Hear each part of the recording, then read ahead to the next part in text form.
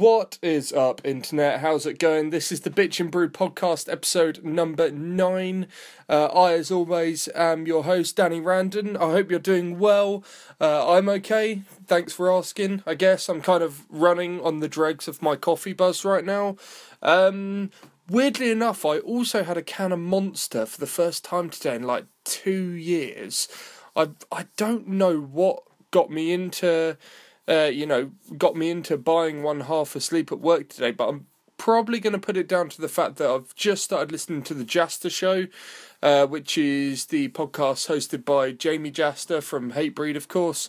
Amazing show, but he is sponsored by Monster, and I guess I kind of just fell hook, line and sinker for one of his plugs for Monster, which, thinking about it now, is absolutely pathetic on my part, but surprisingly, the Monster actually tasted quite nice. It was the Ripper Energy Juice, the yellow one. But I think that's kind of it for energy drinks for me for a little while again. But shout out the Jasta Show. As far as conversational podcasts go, I think I found a new hero in Jamie Jasta. He's like a master of the podcasting medium and also master of shit-kicking metalcore bands. Right, well, on to this episode. Thanks for tuning in, whether you're listening on Apple Podcasts, SoundCloud or Acast, and hopefully thanks to some of you for subscribing too. In fact, that's where I'm going to start this episode. I'm going to start with a massive thank you to all of you out there who have supported Bitch and Brew since its relaunched last month. The response to that last episode left me absolutely speechless. Thanks to Jamie Holker from Starter Right for being a part of that one, and also for putting a lovely little mention of Bitch and Brew in one of his episodes of Thank Punk It's Friday. He's a good lad, he is. This episode I've been looking forward to putting out for a long time now, because as with the previous episode, it was recorded so fucking long ago. This one was actually recorded in March, so again, sorry for taking so long in putting this one out. My guest on Bitch and Brew this time round is Mr. Tom Denson. That name might ring a bell for you for multiple reasons, kind of depending on your background. If you work in the music industry in some way, shape or form, then you'll know Tom as a publicist for Brace Yourself PR, which is one of the best independent music PR companies out there right now. Tom has worked with some incredible bands in the last few years. I'm going to round up a few. He's worked with the likes of Milk Teeth, who have obviously been on the podcast before. He's also worked with Wolf Alice, Deaf Heaven. He's worked with Pup, Basement, Narwhals, Manchester Orchestra, Ceremony, Modern Baseball. He's done PR for Latitude Festival, and I went nuts when I heard about this. He's even worked with fucking Refused. It's actually crazy the amount of cool artists Tom's worked with, and it's people like him who help get some of those bands the press coverage that they deserve and you love. So, I guess that's his job after all. But if you don't work in the music industry or have any job where you have to communicate with publicists, then you may know Tom as the ex-frontman of the now sadly defunct band Kerouac. They were, and probably still are, to be honest, legends of the Southampton scene. I've only been down here a couple of years, so unfortunately I never got to see Kerouac play, because they haven't been split up for a few years now, but they made quite a name for themselves on the nationwide hardcore circuit as well, so it's well worth going back and listening to their stuff if you haven't done so before. They were signed to Holy Raw Records too, which to me is a sort of a huge mark of quality. Holy Raw have been killing it for years now. Anyway, back to Tom. He's a super funny, super genuine guy.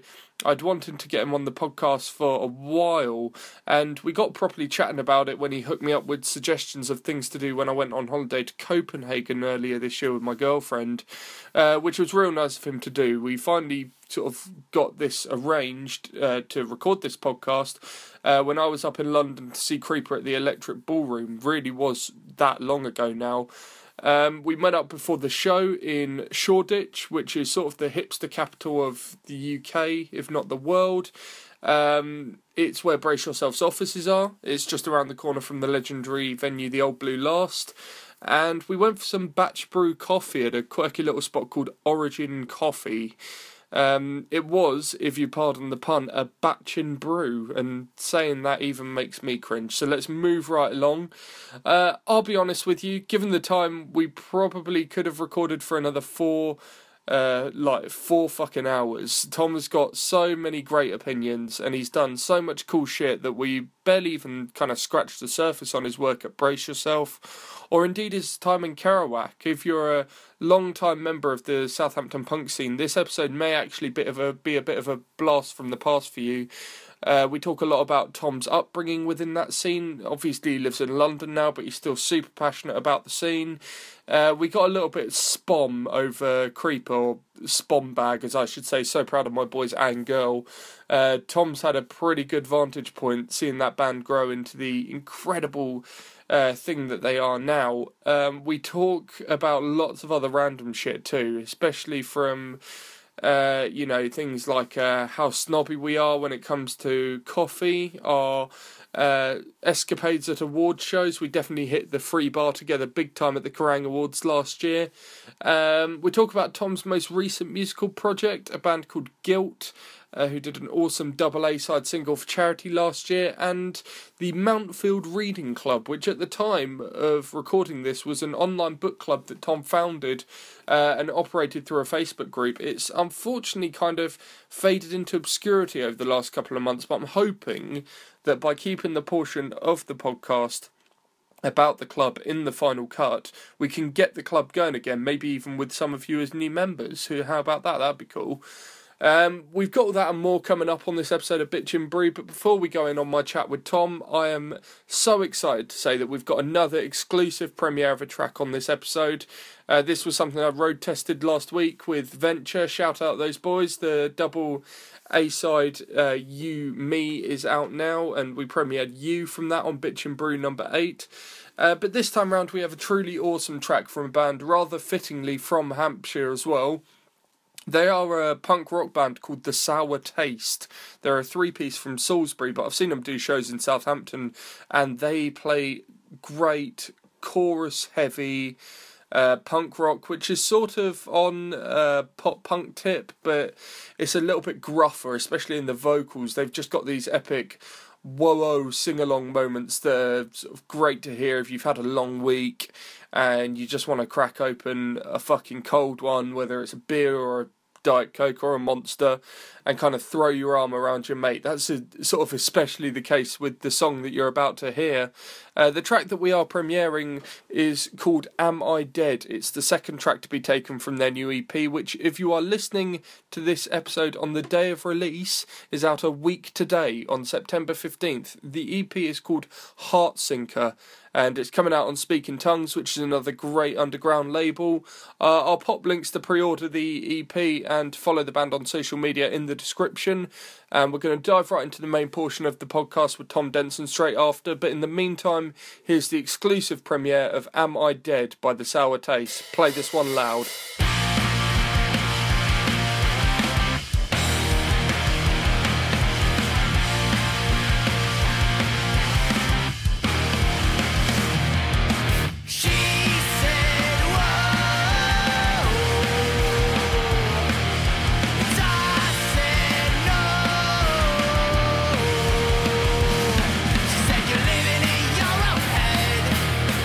My mind's full of the regret. She said,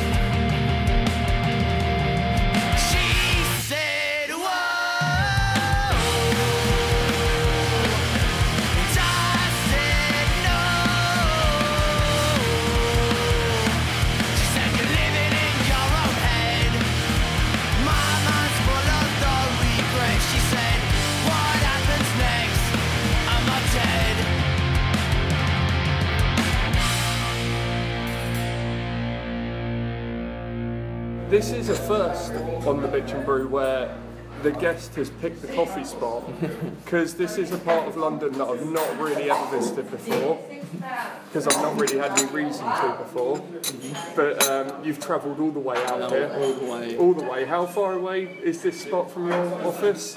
Literally 2 minutes. I feel quite bad because every time anyone has like I don't know, they want to have like a meeting or something, we always end up here. Because it's just like, the thing is, our office is kind of it's part of a bar as well. It's a complex that has offices, a bar, and studios. So basically, everything's all under one roof. You have a meeting with someone who works in an office across the way, in the bar. So every now and then you try and branch out a little bit, and by branching out, I mean literally coming 2 minutes away. I mean, how often do you find yourself coming here in a working week? Definitely a few times a week, definitely. Yeah. The coffee's too good. I must say it is really good. We're at Origin. There you go, yeah. We're at Origin in Shoreditch. Yes, yeah. Which is, one thing I noticed, because like I said, I've never been to Shoreditch before. You come out of Old Street Station and you're surrounded by these sort of artisanal food spots, coffee spots. I mean, as soon as you come out, you've got that place. I think it's Shoreditch Grind or something. Shoreditch Grind, yeah. Are you a bit of a coffee snob? No, I'm not a snob. I'm just lucky that this one's here. I know people that, I don't know. If it tastes good, I don't get too into it. Yeah. The reason, quite a few people know. But the reason I ask is because everyone, I work in a sort of a big office complex, literally it's a business park, off an A road. So it has an in-house Starbucks. Oh, shit. Yeah. And I found that I was going there quite regularly because everyone in the office is quite happy with just doing a spoonful of Kenko into a cup and that's it. And I just never been able to dig it. I do kind of draw the line there. When I say snob, if I'm doing it in the office, it's like grounds and AeroPresses and stuff like that. But yeah, and I usually hit up that Starbucks maybe once or twice a day, and it was becoming a bit of a habit. But then when I came back from Copenhagen, I realised that I needed to be frugal for the rest of the month because I'd spent so much money in Copenhagen. Because Copenhagen is very expensive. Copenhagen is very expensive. So I tried to find a way around it and bought a personal cafetiere. And the amount of dirty looks I got in the office. Where do you work? I work. My day job is for a local newspaper in Portsmouth. Yeah. So they don't have that kind of coffee there, right? They don't. I mean, that's a very Southampton comment of me trying to instigate some kind of beef. What is the Portsmouth Southampton? Oh, it's just, I don't know. It's just what happens when you put two towns that are fairly close by each other. For a while there was like a football rivalry, and that spills over into. I used to go to Portsmouth and Bournemouth a lot for shows anyway, so I never really. I don't know. You never really encounter too much hostility at these things. I found I got a lot of dirty looks for when it was someone's turn to do the coffee, and they asked me if I wanted a coffee, and I just go, you had your own thing. Yeah, mate. Here, what you got to do is wash out this coffee, get all the old grinds out of it, put some of this ground up coffee into the cafetiere. Don't pour the hot water on it immediately because it will scald it, and I'll do my own. You really are a coffee snob, aren't you? And they'll just go, no, you're alright. Do you want Kenko? Well, I'm glad I brought you here then. I didn't realise that I'd have to impress you, but yeah. No, it's really. I've never had to decant my own coffee. It kind of adds a little bit of interactive aspect to. I do. It's really quite a nice experience. I'm guessing you do have to come here a lot after award shows.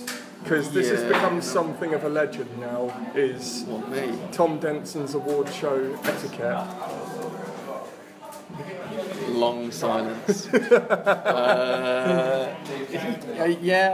I've been.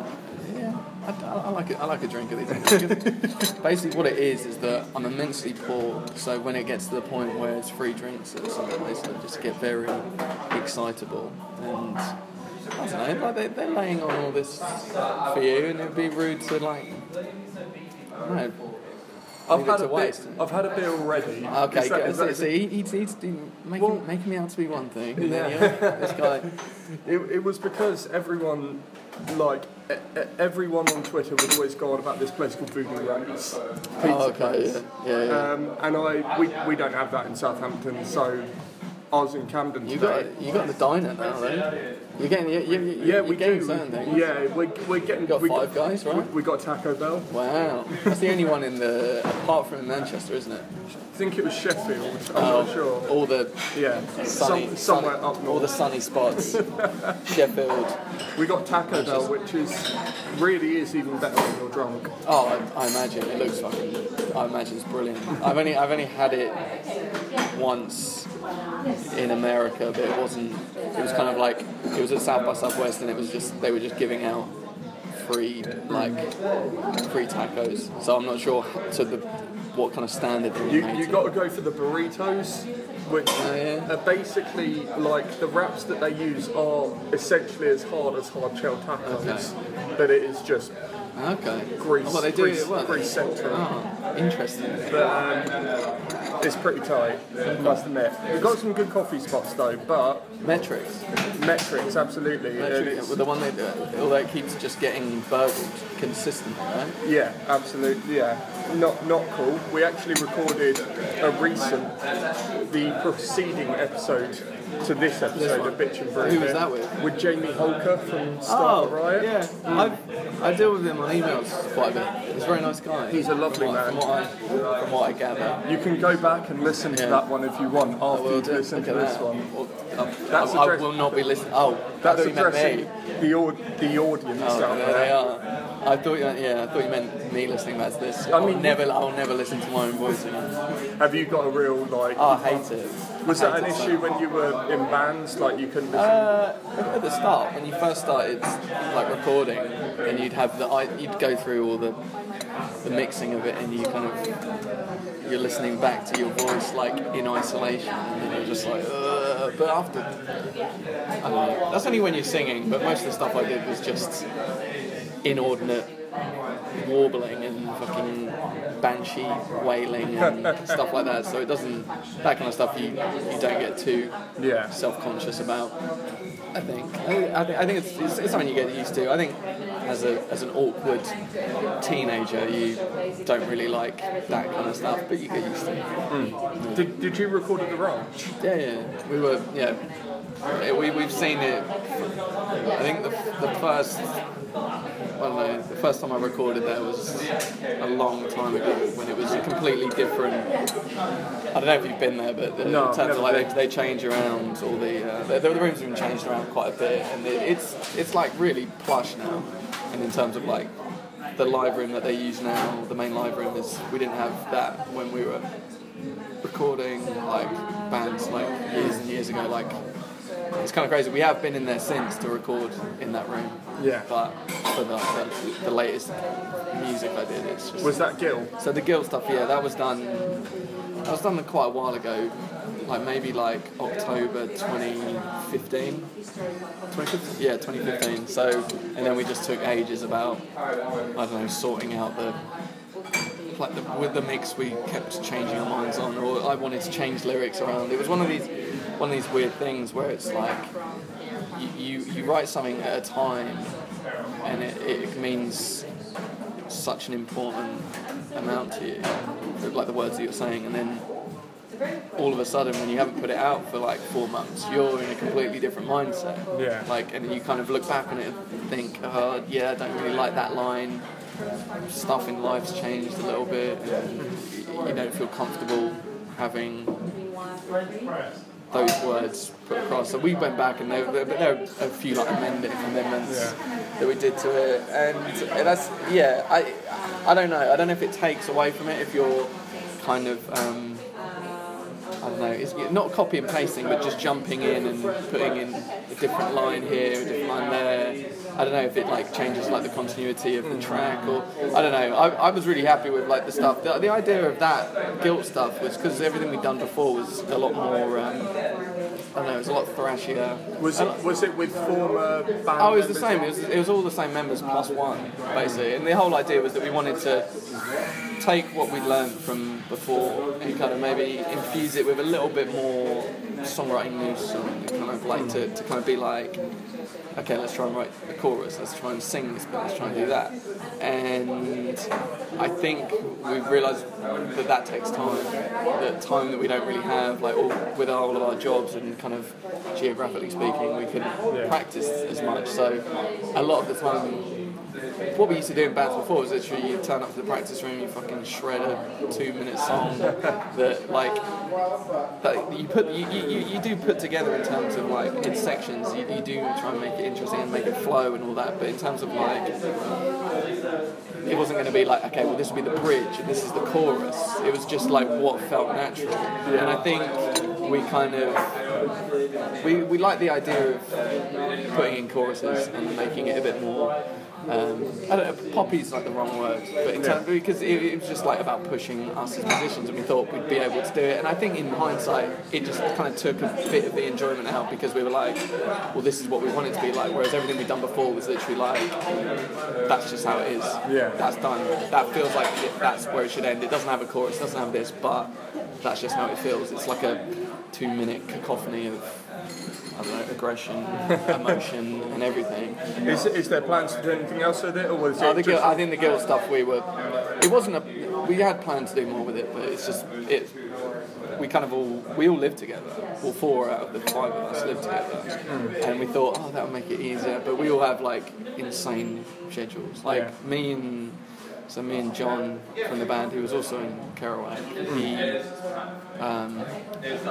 me and him both work in music, so we're 9 to 5, but quite busy in the evenings and stuff, a lot of shows or whatnot, and even at the weekends we're kind of always on, basically. And then James, again in Kerouac, he works like 12-hour days, and which alternate between like 6 till 6, morning to evening, and then sometimes like nights, like evening through to 6 in the morning, and then he's out of action basically for the day until about 4, and that's during the week. And it just became a real, I don't know, we just kind of, and then one of the other ones, like the drummer Tristan, he's in Southampton, and he's like really kicking off like his kind of like tattoo, I don't know if career is the right word, but in terms of like he's getting really good at that, and it always. Does he have a studio in Southampton? He's at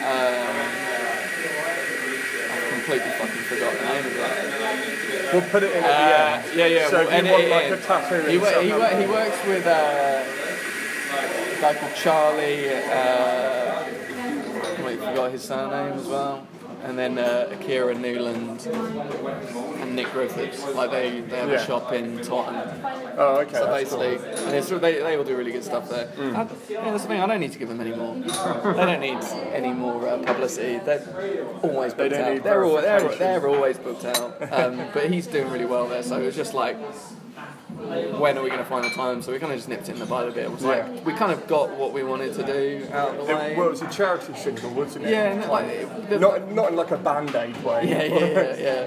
But it was just like, we just thought you could just put a track on SoundCloud and have it out for download. But if anyone really wants to download it, pay £1 and I don't know. It's just something that we kind of thought, in terms of like if you like read the lyrics or whatever, it kind of plays into the kind of work that they do in terms of like, I don't know, the kind of psyche that you're in, that these people might be in. So it's kind of, I don't know, that kind of went together. But we were happy with what it was. Yeah. And I'll probably do something again sometime, but it's probably going to be a lot more just back to basics. Yeah. 2-minute fast songs. Well, I'm very interested you say that because I know that one thing we had originally planned was to get you on our albums in 2016 special, but we couldn't get the calendars working, you know? I'm just a really busy man. I know. I'm not. You sent me a screenshot of the list of albums that you had. Well, I thought, because and it was basically no rock records whatsoever, so... I think just at this stage, you've seen, because the thing is, I also, to make the point, every time anyone asks for like a I don't know, if you ever do like an albums of the year list, I would never put any bands I work with, just because Well, yeah, you work with so many bands, you can't fit all of them in, and I love every record I work with, otherwise I wouldn't do it, you know. Like, so, but a lot of that stuff is, I guess, for want of a better word, like rock music. Like, even if it's like pop or modern baseball, Milk Tea, like they're all rock in some guitar music or whatever. So in that sense, I'm listening to that all the time. Yeah. So a lot of it is, I don't know, I've always had like quite a, I don't know, eclectic taste. I don't know, it's a weird thing to say, eclectic taste, because I find it weird when people don't like love, like it's the whole like guilty pleasures argument that comes up every now and then. Like, why is it a guilty pleasure? Why is Taylor Swift a guilty exactly pleasure? because you love it. Like there are these bands like that I wouldn't listen to myself, but in terms of like, I don't know, taste is such a weird thing. I find like you should just be able to listen to anything, and I think that's it in terms of stuff that I liked from last year. Yeah. There were like a lot of. It was towards the end of the year that I got into like a lot of like new US hardcore. I think in the that record's amazing. It's weird because it sounds just like a really good distorted rock and roll record. Yeah. And then I see a video of them playing a hardcore fest with like Turnstile and Angel Dust. They're all like part of that scene. Yeah. In terms of like they're touring with that, and I think it's all about your band's ethos. Like in terms of like those touring parties, like Basement always have like higher power. Yeah, higher power supported, and Turnstile like they played with in the past, and they'll always play because they're all hardcore kids from way back when. So you see that in other bands, like what you grew up, like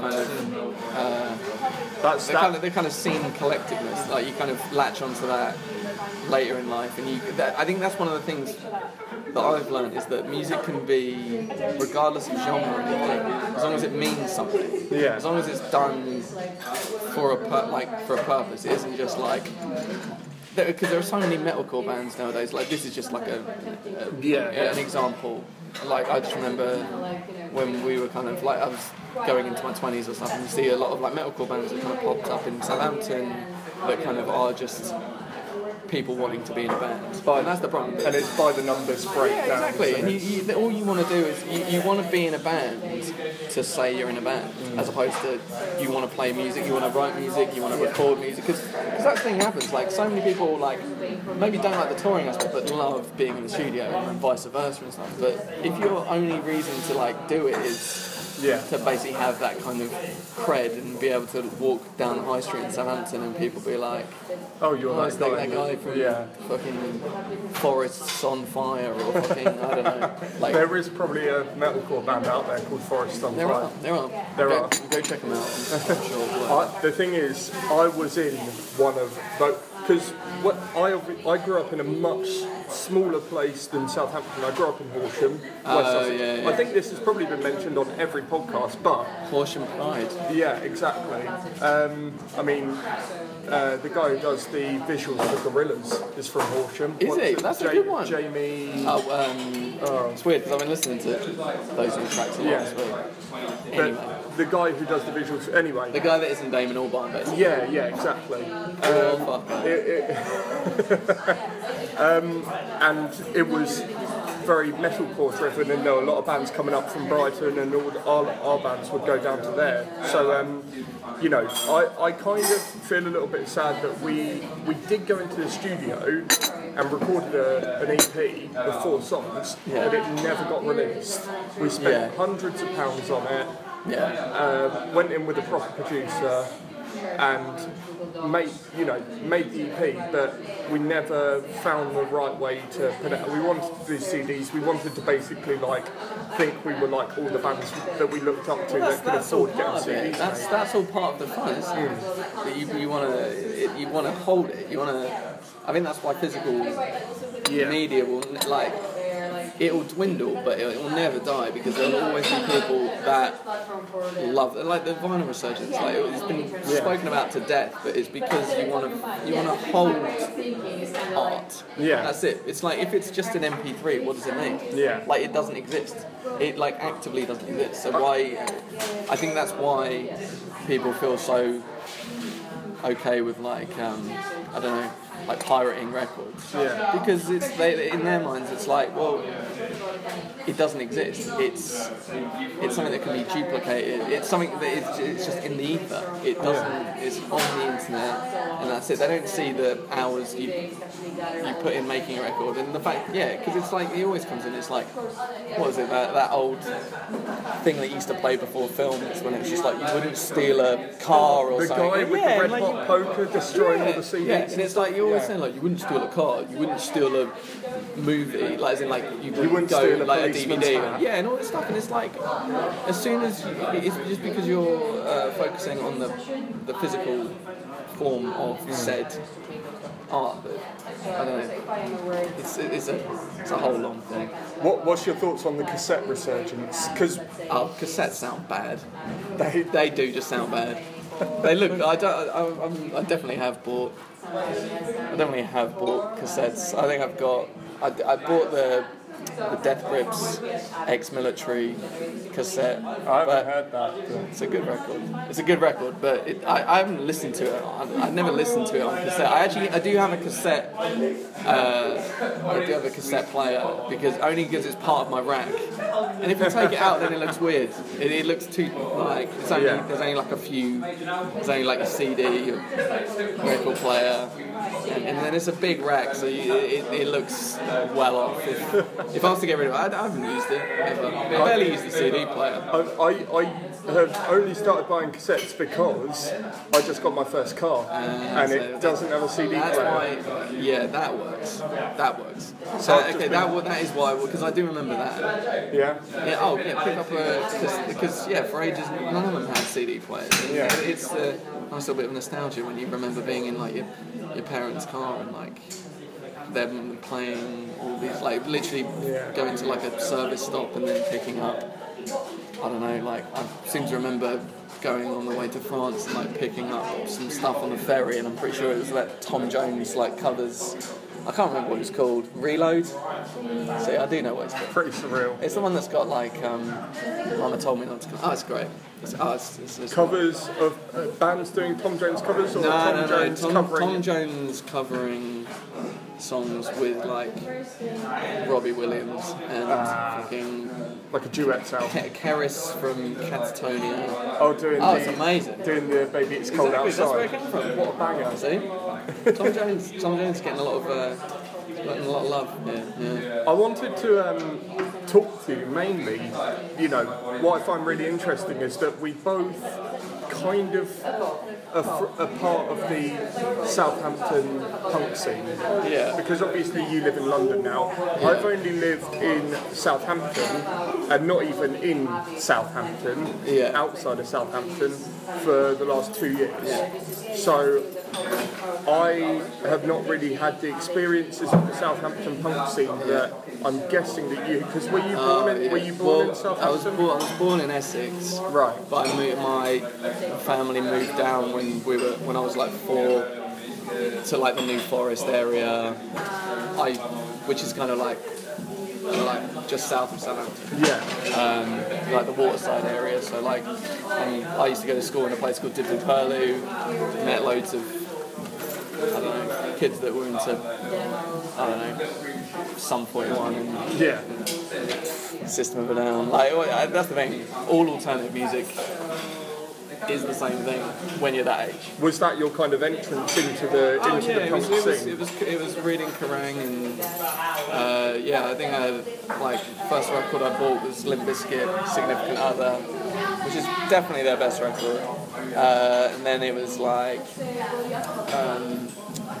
then what was it? Linkin Park, like all the classics. I was that age. They were coming out when I'd literally just started secondary school. Yeah. And you want to be making your mark as a kind of young adult at that stage, so you align yourself with, I don't know, that kind of thing. You get precious about these bands. I remember when I think I saw like an ad for Godsmack in there, and I like latched onto them as being like, that's the band I'm like. They're going to be like the one that I get into. They're like my band. Yeah. Which is kind of crazy in hindsight. That music is awful. Yeah. It's like Metallica light, and I don't even like Metallica anymore. But yeah, it's kind of so I'm from there originally. And well, I kind of see it as being original. The formative years are spent there. Yeah. You kind of cut your teeth. Yeah, and so you basically then at school you like. I think it was in like year 7, a few of my friends were like, oh, do you want to start a band? And I didn't play anything, so learned how to play the bass really badly.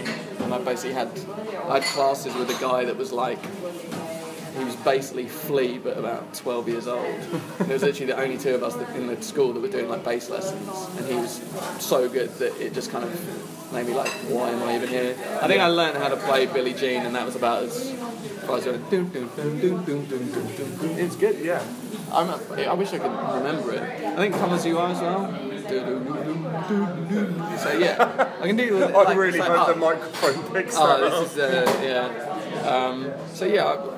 So yeah, we started doing bands then, and it was like Tristan Ritter and James Soper, who basically are the only people I've ever made music with since then. Okay. And they were like my best friends, and we kind of would do that for a bit, and then we enlisted the help of like other kids that wanted to join the band. And like this is at a time where you're like either a band guy or a fucking footballer. Yeah. Annoyingly, I actually really like football and used to play a lot, so I kind of didn't get bullied too badly for that. But we were always kind of like seen as like outsiders. Makes it seem way more like, I think that's the attractive term to use. Yeah. But we were kind of all white. We were never like picked on any more than anyone else at that age. Like we weren't like bullied for doing what we did. And some people from that football lot like ended up thinking it was quite cool. And like we'd play through the years of like years 8 and 9, then started playing at like youth huts, just playing like bad like kind of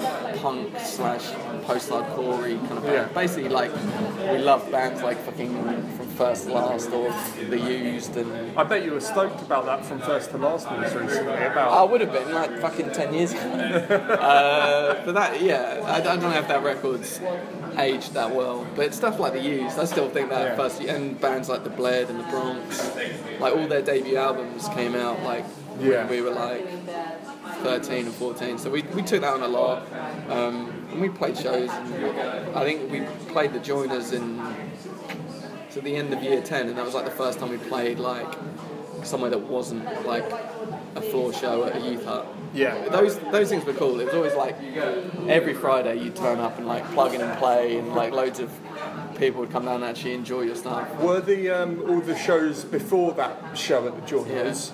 Were all the shows on the other side of the water at that point? Yeah. It was a Hyde youth hut, and basically the people that organised that, like the kind of youth workers there, were always happy to like put on bands and stuff, and everything was like all done on like message boards, and it was all like set up like that. MSN. Yeah, hey, do you want to play this thing? It was like, yeah, like you never, like, you just wanted to play because you wanted to play, and then so through that you end up meeting like loads of people that are like doing stuff now. I don't know if you know the band Natives. Yeah. So basically, there used to be a band called Not Advised, who basically they're from the exact same kind of areas as us, and we played. They're like all a school year older than us. Yeah. And we kind of played with them a lot, but they were like the big band. They were like the really cool. Yeah.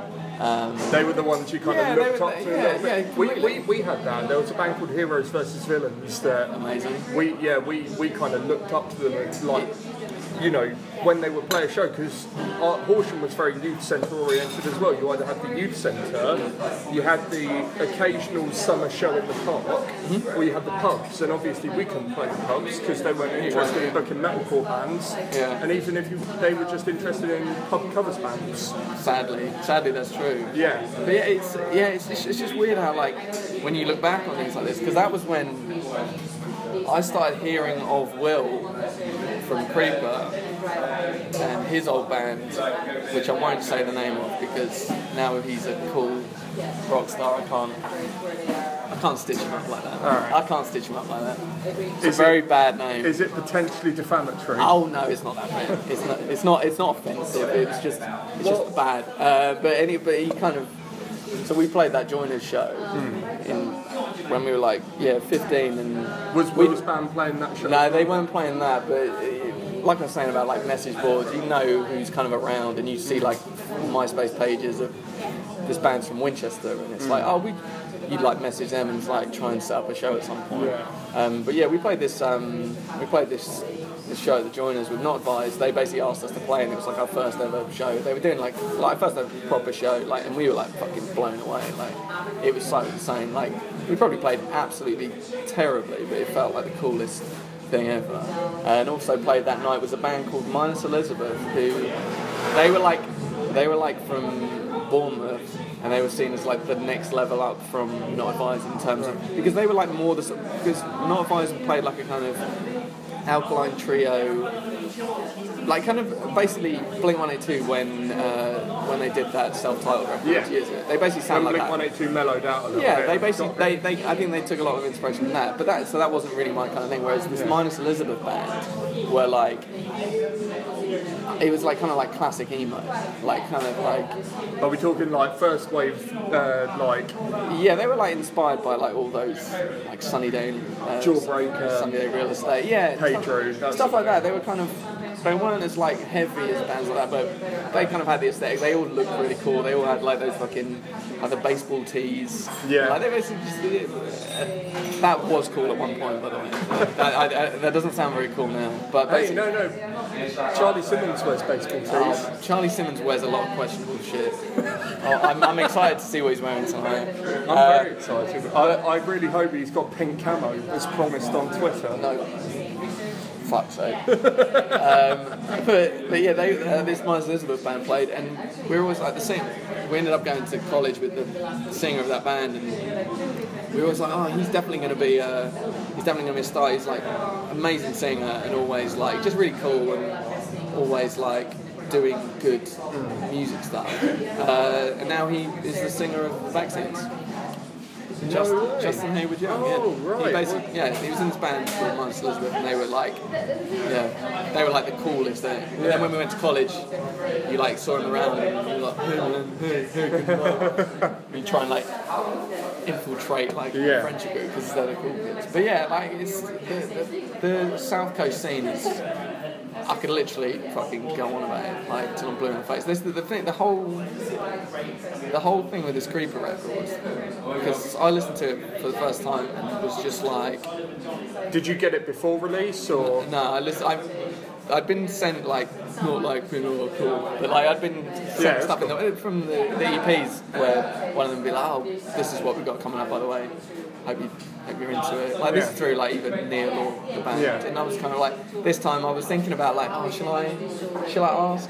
Because I was just really excited to hear it, but then I was like, I think the way that the kind of I don't know the fan group, the fan base for this band is so like they're so involved, they're so like excited for everything. So I kind of got a little bit swept up in that, and I kind of was like, okay, you know what? I want to listen when everyone else does. And then when they did the stream at like midnight, I think I on the Independent, I was like coming in from like a night out. I had a couple of beers. And then, it's a reoccurring theme here. And I kind of was like, okay, well, I'll listen to this along with everyone else. And I just got really fucking emotional listening to it because it just feels like it does just feel like a kind of a distillation of all of those bands that we all grew up playing in and playing with, and it just, I don't know, it just is basically, and the fact is they shout Southampton so much in like everything they do that it feels so like close to home, and you just remember all these like this fucking basement show we played at, or like when we played to like 20 people together in Manchester, and all these things and all this kind of stuff. It kind of really comes because we toured with our time up here a lot of times, and basically it just felt like, I don't know, it was a really weird, surreal, because I've obviously heard all their stuff up to now, and like there are other bands that, like bands like Bury Tomorrow are friends of mine from Southampton, and like we're all really close. Awesome guys. So it's all like, you've heard this before, but this was the one that kind of felt like, because it was so Southampton centric, and from basically like members of a scene that I'd been a part of since I was like 16 or something. Yeah.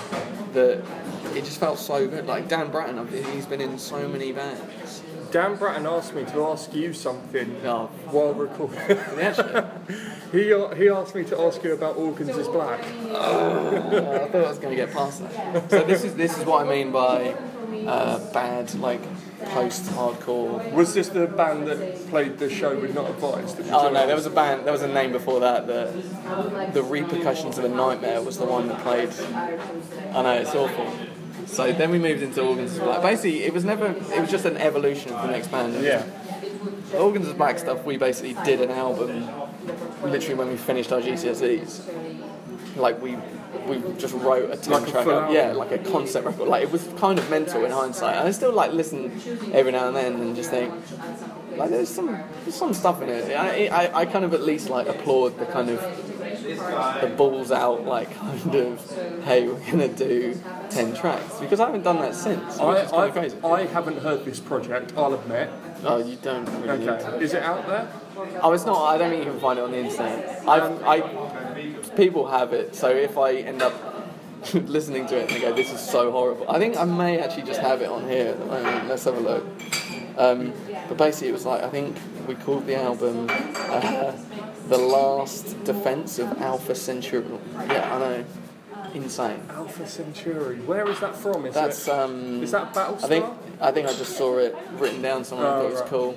This is the thing, back at that age, and I don't have it on here. I'll have it somewhere. I'll send it to you. Just don't play it on the show. So I know Bratton, when he was in like a band that we played with quite a lot, and we played quite similar. Like it was quite expansive post-hardcore stuff, like with synths and stuff, and so yeah, I've known him for a while through that. And the funny thing is with like Ian was in like, the thing is Ian and Will were always in like really cool punk bands, like just like fuck you, we're like they're always really nice to me and to our bands and stuff, but we were never like, they were always seen as like the cool kids because they were playing like basement shows, and people would be like going to their gigs and like just absolutely like crowd surfing in the back room of a pub somewhere, and just like always like everything was like gang shouting, like that throw the mic. Still exists, so yeah, I know, that's what I mean. That's what they brought into Creeper, like big time, and that's one thing that is I'm quite ready for people to, I guess, the back, because anytime a band gets big, like this record's going to be in the top 20, and then that's so surreal. There are people that are going to be like, oh, well, they sold out, or some bullshit. Like, there's always someone on the internet that's going to say something like that, and the punk credentials, if that's even still a thing anymore, like that band has, like in its arsenal, the people playing in that band, it's like you literally don't even know like how like real these people are, and in terms of like their morals, and in terms of like what they've done for a scene. It's like it's you can't really compare. Like Will basically, when we were first doing the Kerouac stuff, he basically wanted to help us release our first album, or like the first bit of music we did. And this is before like Holy Roar and Talk got involved. He was just like, I just want to put it on CD and just get me all the artwork over and I'll pay for it, and basically release it. And basically the first batch came back with like the artwork was all wrong, and like some of like the staples had like gone through through, as opposed to like on the spine, they'd been put like through the thing. Like I don't even know.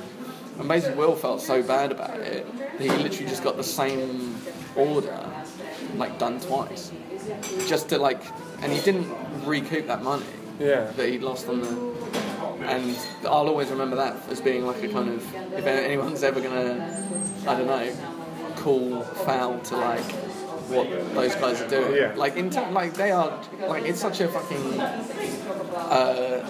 because it's so weird that everyone knows how nice these guys are now. Yeah. And that's the thing, like, and this I've said this to someone else before, where it's like, I fucking hate the term like they deserve it, because that makes it out like Yeah.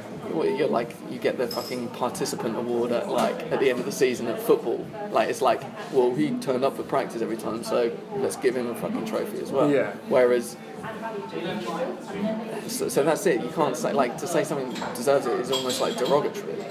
Like couldn't have happened to better people and all these things, all these kind of like buzz phrases and stuff. Yeah. But they genuinely are the best people, and they deserve all of this that's happening for them. And it's so cool to see like so many other people like kind of worshipping them, kind of like how we were when we were younger, like in terms of like looking up to them, being like, oh, they're playing musical shows. Yeah. And, like you're all infant. Like the whole thing with the punk scene in Southampton was everyone was inspired by everyone else, regardless of what music you were playing. Yeah. Because like I said, like we weren't playing the same type of music as Our Time on Here or Play Tomorrow would always come out to our shows and like all this stuff. Like we're always playing, regardless, we'd always be wearing each other's t-shirts at shows and stuff. And it's just like, it's not, the barriers of genre are completely broken down.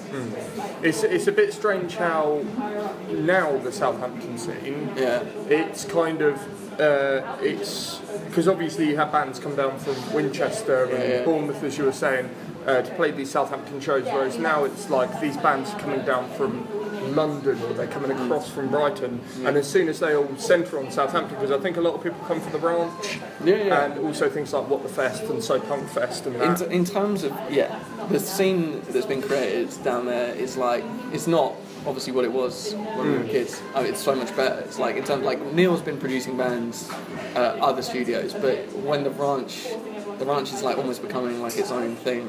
It's like Iconic's maybe a bit like. But give it 10 more years. It's almost like Iconic, I guess. Southampton's Electric Lady or something. Yeah, it is. It's like it's the hub for, and even not even just Southampton. Just in terms of like people who come from miles over to like, and it's only going to get crazier for Neil because of all this creepy stuff. But Neil is like another one, like a proper like old school. Like the thing is, before all the Not Advised stuff, and before we were like doing those punk shows, Neil was in a band called Not Katie's, who were like in Big Cheese, and that was like the most insane thing. We were like, well, they're touring, and they toured a lot with Howard's Alias, who basically Howard's Alias and Not Katie's were seen as like the biggest bands to come out of Southampton from like the punk scene. Basically, Howard's Alias has Matt Reynolds, who is one of the best like songwriters ever, and he texts for Creeper now. Yeah. And basically, he's always making music. Seriously, I can't. Him and Neil are like two like pillars of Southampton music in terms of like, and they both involved. That's the whole thing with the Creeper. It's because of all the people that are involved in it. It adds to the kind of. The reason I get nostalgia is because you again see like Neil Kennedy's involved with it. Neil Kennedy was like that, like he was always the guy that was making records, like producing records, and you'd always want him to do your stuff, but you knew of his past of being in bands and stuff. And those two like are amazing songwriters, Matt and Neil. So like it's kind of it's almost only fitting that they're involved. Yeah, like, I know that I was reading the other day that Will, when signing the contract to Roadrunner, one of the clauses to be we work with Neil and Neil alone. Like, and it's obviously good for Neil getting in that contract from a major label. Yeah, it kind of helps the studio live on. Like they're doing really good stuff. Yeah. Like they're always going to be busy. But I mean, like because it's one of the things. It's a hard business for stuff like that in terms of I did that record and now they're signed to this label, so now it's going to go to fucking John Feldman or that's just usually how it works. And they would just, because he is integral to them at this stage. Yeah. He's like the 6th member. Yeah, he is. Oh, the 7th member now. Yeah, he really is. Because it's only like, maybe it's only little things. They'll just be like, try it like this, try it like that. Because he's got such a encyclopedic like memory of like music that he can just, I don't know, the stuff he can pick on is amazing. Like we were all so glad because we heard about that like before, I don't know, like before they started doing this record, that he would be doing this EP and then the album. And it was kind of like, that's good. Not just on like a friendship level, but in terms of, I like this band, I want this band to keep making music as they have been. And it's very important that Neil is in on that, I think, because he's coming on leaps and bounds with his production work anyway. Like Milktooth. Yeah, it's amazing. Yeah, the stuff he does with them is... Maybe it was a good thing that you weren't at the Albums of the Year podcast, because Our Child was my album of the year, and I know you obviously work with the band, maybe that would have been a little bit unsettling. Oh, no, it's fine. I wanted to talk about one more thing before we stopped recording. I'd say... We've been talking a while. We've been talking a while, and we're going to go see the aforementioned Creeper tonight. I was hoping that I wasn't going to just spend this whole conversation talking about Creeper, but it's very easy to, isn't it? Stop talking about Creeper. That's the thing. Like, you do start thinking like, fucking hell, everyone's writing about this band, and then you go, oh shit, I'm just always talking about this band. So it makes sense. I wanted to talk about something completely different, but it's a shared interest of ours.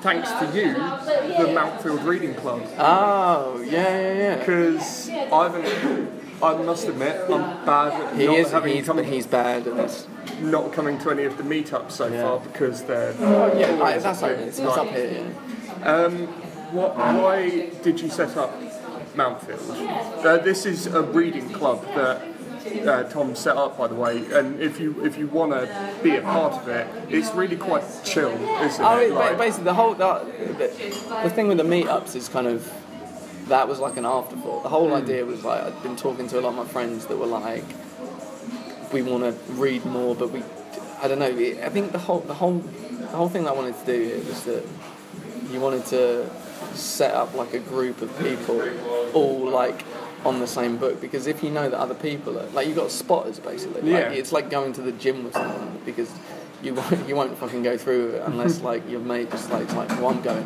Yeah. And then you don't want to get left behind. So this kind of thing is like, if you're all reading along at the same time, you kind of feel like you should finish it because you're part of something.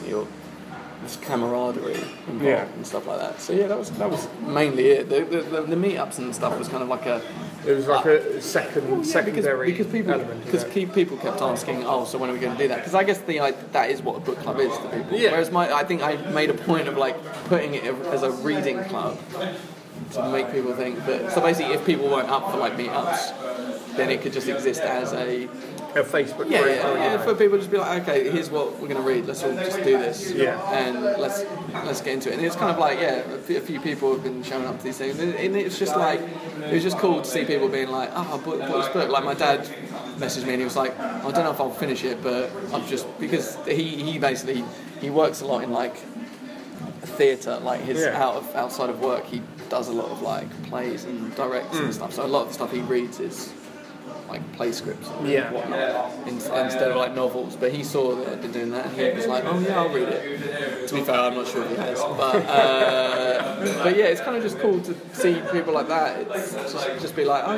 might check this out. And the whole thing is, I wanted to read stuff that was going to like challenge people's like preconceptions. I wanted to make sure that there were like books by people of colour, or like I've been all like, I look at my bookcase and I was like, shit, like this is literally about 97% blokes, and not really by like, not by like choice. I was just like, oh shit. So that's another thing that I've been making sure that we're reading from a lot of different avenues and a lot of different perspectives, because you want to like, it's all like, you can have like a holiday book that you just want to feel like you're doing something while you're next to a pool or something.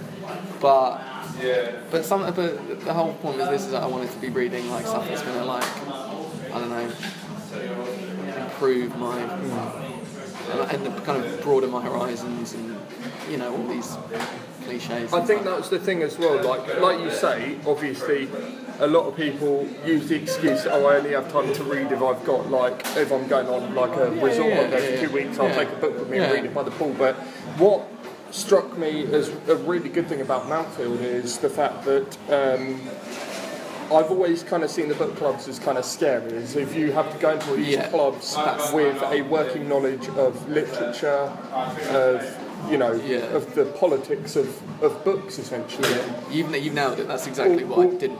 Yeah, and whereas I could just go, well, I like this bit, but I didn't like that bit, and I quite like that bit. Because that's the thing, there are so many people in there that read a lot and can literally go into every detail of a book that we've had at these meetings, and it's like, that's really cool. But then there are also people that are just like, I like this, but I don't really know why. But that's also cool. And like, it's kind of weird, because the whole thing is like, one of the reasons about the meets was like, I don't know, it's just hard to, because you put yourself in a position where you're like, oh shit, I'm actually going to have to lead this one. Yeah. I'm going to have to be like, oh, so what did you think about the themes of chapter 4? Or I think that's another thing as well, is you don't want it to be too formal. You don't want to be spending the whole time reading this book going, what am I going to say about the themes of that chapter? What am I going to say? Like, am I meant to be analysing this as I read it, or am I just meant to be enjoying it? That was the thing, because I realised that the first one we did, I was like,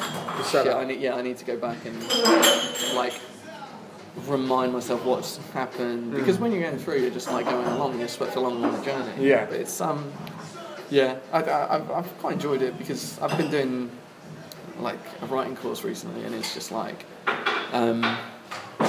you learn so much about writing and what goes into making a story. So that was really good. I was doing that kind of side by side with this, and it was kind of each lesson I was like, so that's what I can talk about in this thing. And now that I've done that, I can see it in writing a lot more, like in terms of like, what are they trying to, I don't know. There are a lot of things.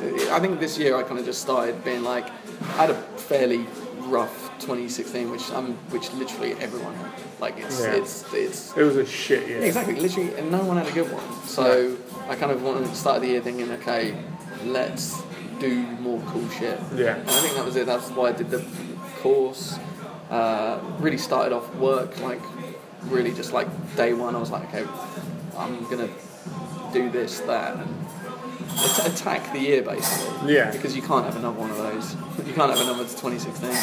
And it's going alright so far. It's just kind of keeping on top of everything. Because I was getting like so many books to read through the writing course as well. Yeah. So it was like, shit, I'm doing like 4 books a month, like which like people can do, but I'm just quite a slow reader. So I'm very like.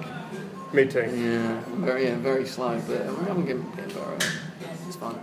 Annoyingly, almost immediately after we stopped recording and started making our way to see Creeper, I found out that Tom actually once worked for Hassel Records, who I now work for from time to time. That said, there is lots of stuff that we didn't really get a chance to chat about in the time that we had, so I'm sure that we'll get Tom back on the podcast in the future. I'd certainly love to have him back on anyway. That was Bitch and Brew number 9 with Tom Denson. You can go and follow Tom on Twitter. He is simply at Tom Denson, Tom spelt with an H. He's often quite hilarious on there. Many a retweets on my part in the past. If you want to join me in urging Tom to get the Mountfield Reading Club going again, there's a Facebook group that you can request to join. Just search Mountfield Reading Club. Mountfield is all one word, and it probably is going to be the only result that comes up. Thanks to Tom for being such a dude, seriously. Thanks also to the Sour Taste for letting me premiere their new track. That was called Am I Dead, and it's taken from their new EP Heartsinker, which is out on September 15th 2017 on Speaking Tongues. Pre-order it now. I'll pop the link in the description. If you are in a band and you have an as yet unreleased track that you would like to premiere to the world via the medium of Bitch and Brew, then I'm all ears for almost all genres of music. Drop me an email. The email address is b.brewcast@gmail.com. Thanks to Google for not letting me have an email address with the word bitch in it. And b.brewcast@gmail.com, and we'll have a chat, do business, what have you. I'm going to be taking a bit of a break for the sort of sake of my health for the rest of September. I'm off on holiday, which is going to be sick, but I do definitely plan to be back sometime in October with Bitch and Brew number 10. Will be in double figures, which is awesome to say. And my guest for that will be the members of the amazing instrumental post-rock band Cold Bones, including Bitch and Brew's first ever returning guest. To hear all that first, make sure that you are subscribed to the podcast on SoundCloud, Apple Podcasts, Acast, or all of the above. Links, as ever, are in the description. And if you like this episode or any of the previous episodes of Bitch and Brew, then maybe leave a cool little review on Apple Podcasts, because some kind words honestly go a long way. Also, make sure that you follow Bitch and Brew on Facebook and on Twitter. It's just facebook.com/b.brewcast or at Bitch and Brewcast on Twitter, as I tend to share some cool shit that my friends are doing, or just chat utter shit between episodes. So make sure you follow us on social media to catch all the best and worst of that. Thanks again for listening. Until next time, I'm out. Bye bye now.